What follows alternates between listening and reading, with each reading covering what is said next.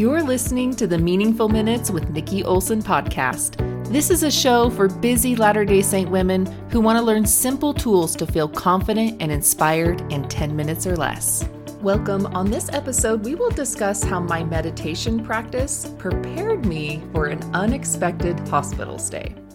So if you don't follow me on Instagram or missed it, you may not know this, but I spent almost 5 days in the hospital at the end of February.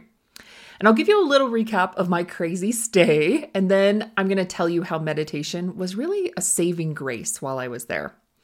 So it was a Friday, and I was teaching my Removing Roadblocks weekly class. And towards the end of class, I started to feel kind of this cramping in my stomach, which is odd and different, but I didn't really think much of it. And then after class was over, I just went to take some ibuprofen. But within that hour, I was in like 10 out of 10 pain, and I was begging my husband to come home from work to take me to the ER. I had never been in that much pain in my life, and I've given natural, unmedicated birth, and it was worse than that. As I walked into the ER, one of my friends knew instantly what it was and rushed me in to lay down. And even before the doctor got to the hospital, she had him order pain meds and get a CT scan.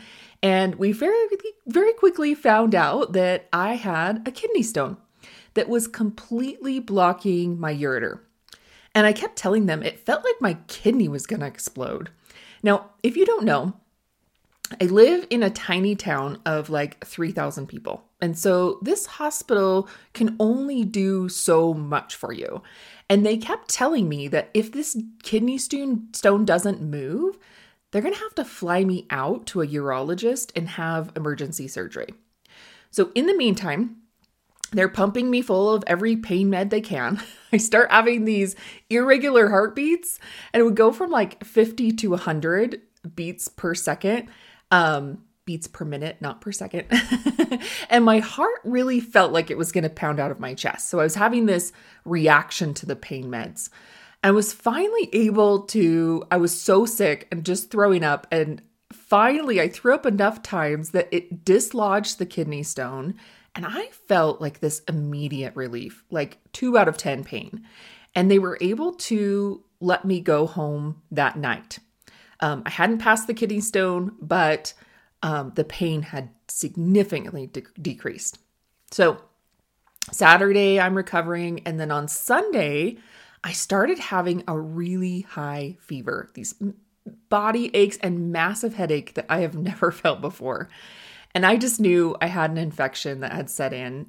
So I went back to the ER for some meds. After a round of IV antibiotics, they sent me home. And my fever had actually increased and my oxygen was dropping rapidly, but they just kept saying that the machine was broken. And I was only home for a few hours before the fever was just too much to handle, and the Tylenol I was taking wasn't helping. And this time when I went back, they just admitted me. I had severe dehydration, an infection, and a fever that just wouldn't break. I had that fever actually for the next 3 days, and it was really unbearable pain. And the only medicine that worked lasted 3 hours. And then I had to wait 6 hours to take that medicine again to keep the fever down.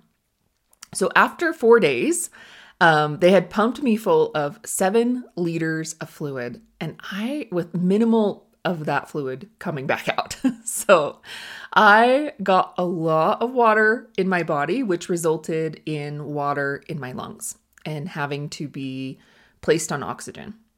And also the pain meds caused other issues I won't gross you out with. And the antibiotics caused thrush in my mouth. So I had these burning sores that made it hard to eat. But after 4 days, they let me go home on oxygen and hopefully start releasing some of the water. And it took a few days, but I was able to get off the oxygen, start regaining my strength, and release a lot of that water. And when I had a chance to really look back and reflect on the whole situation, I realized there were a few things that really helped me make it through that 4-day hospital stay. And these were things that I had been working on prior to going to the hospital. They were things that my brain and body just started doing because I was practicing them so much before that stay. I didn't really have to think about doing these things. So I want to share those things with you. The first thing that I had been practicing a lot before going to the hospital that ended up paying off for me is the ability to sit in stillness. Now, prior to going to the hospital, I had been putting together my meditation course, which required me to practice my meditations frequently. And I also really sit in stillness every morning while I ponder my prayers. This has been something that I have done for years. So when I was in the hospital, I had such a bad headache. I couldn't even listen to much or watch anything because it really hurt my head so bad. So I really sat in silence and stillness a lot. And I have to tell you, it really wasn't that bad. The stillness and the quiet.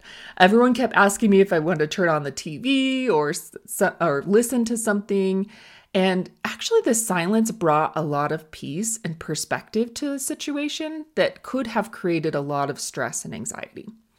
I love this quote from President Nelson that kind of sums up that. He said, "Quiet time is sacred time, time that will facilitate personal revelation and instill peace." And I truly felt that peace as I was able to sit in stillness and quiet without going stir crazy for 4 days. Now, this is a practice you can't just say you want to do and sit in silence and stillness for a long period of time. You really have to work your way up to longer amounts of time. And that will help you feel more successful and not want to throw in the towel when you try to do it. President Nelson has really encouraged us to work on this skill of stillness. He said, "Commotion in the world will continue to increase. In contrast, the voice of the Lord is not a voice of great tumultuous noise, but it's a still voice of perfect mildness, like a whisper, and it pierces even to the very soul. In order to hear this still voice, you too must be still." This is the reason I have been practicing stillness so much prior to this hospital stay. Daily revelation is so important to me, and when I don't get the chance to have stillness in my life, I really miss it. I can really testify that the work that I have put in learning to sit in stillness and silence has helped me to know where my time is really best spent, how I can help others, and really receive the energy from Christ's enabling power to accomplish all that God wants me to accomplish. Okay, the second thing I had been working on prior to the hospital that really helped me was learning a specific breathing technique called resistance breathing. Now, resistance breathing activates the parasympathetic nervous system by creating these coherent heart rhythms in your body. So when you don't have coherent heart rhythms, the sympathetic nervous system switches on and your survival brain gets your heart racing. Anxiety gets going and your brain is really ruminating on the dangers so that you can escape, which is really helpful if you're in danger and being chased by a lion.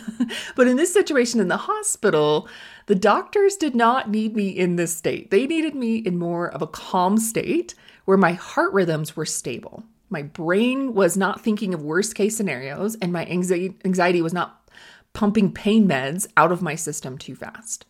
When I was able to use resistance breathing technique, I accessed improved perceptiveness, problem solving, and decision making. I was able to clearly communicate to the doctors and understand what was happening and clearly see the next steps that needed to happen.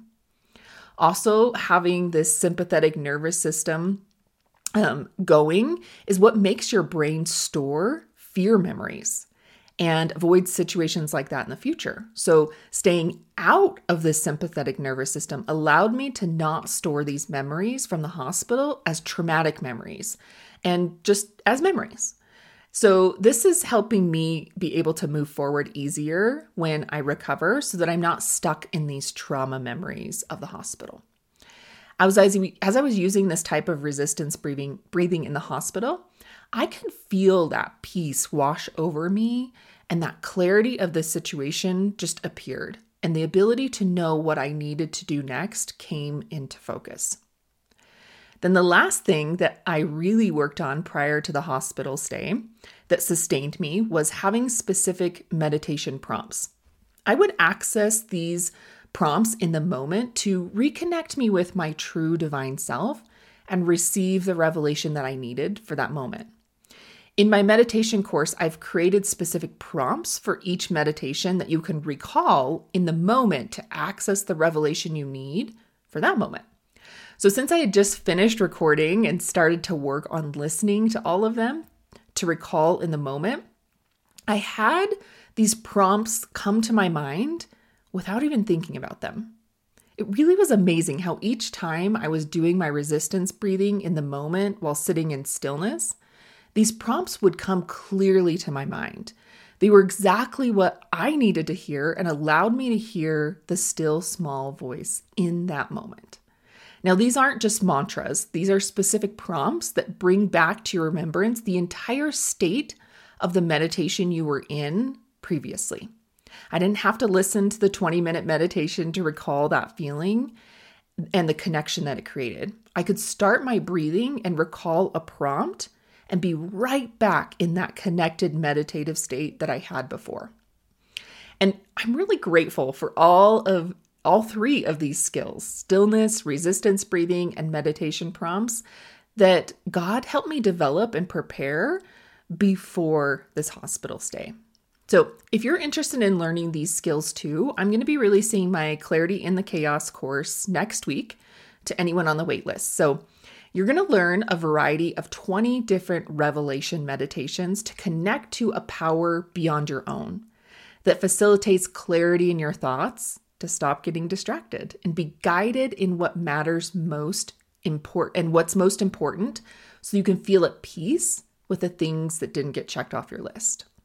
You'll also these meditations will help you facilitate receiving the still small voice, to be a vessel for the Savior, and have confidence that you're receiving the exact answer to help in every situation.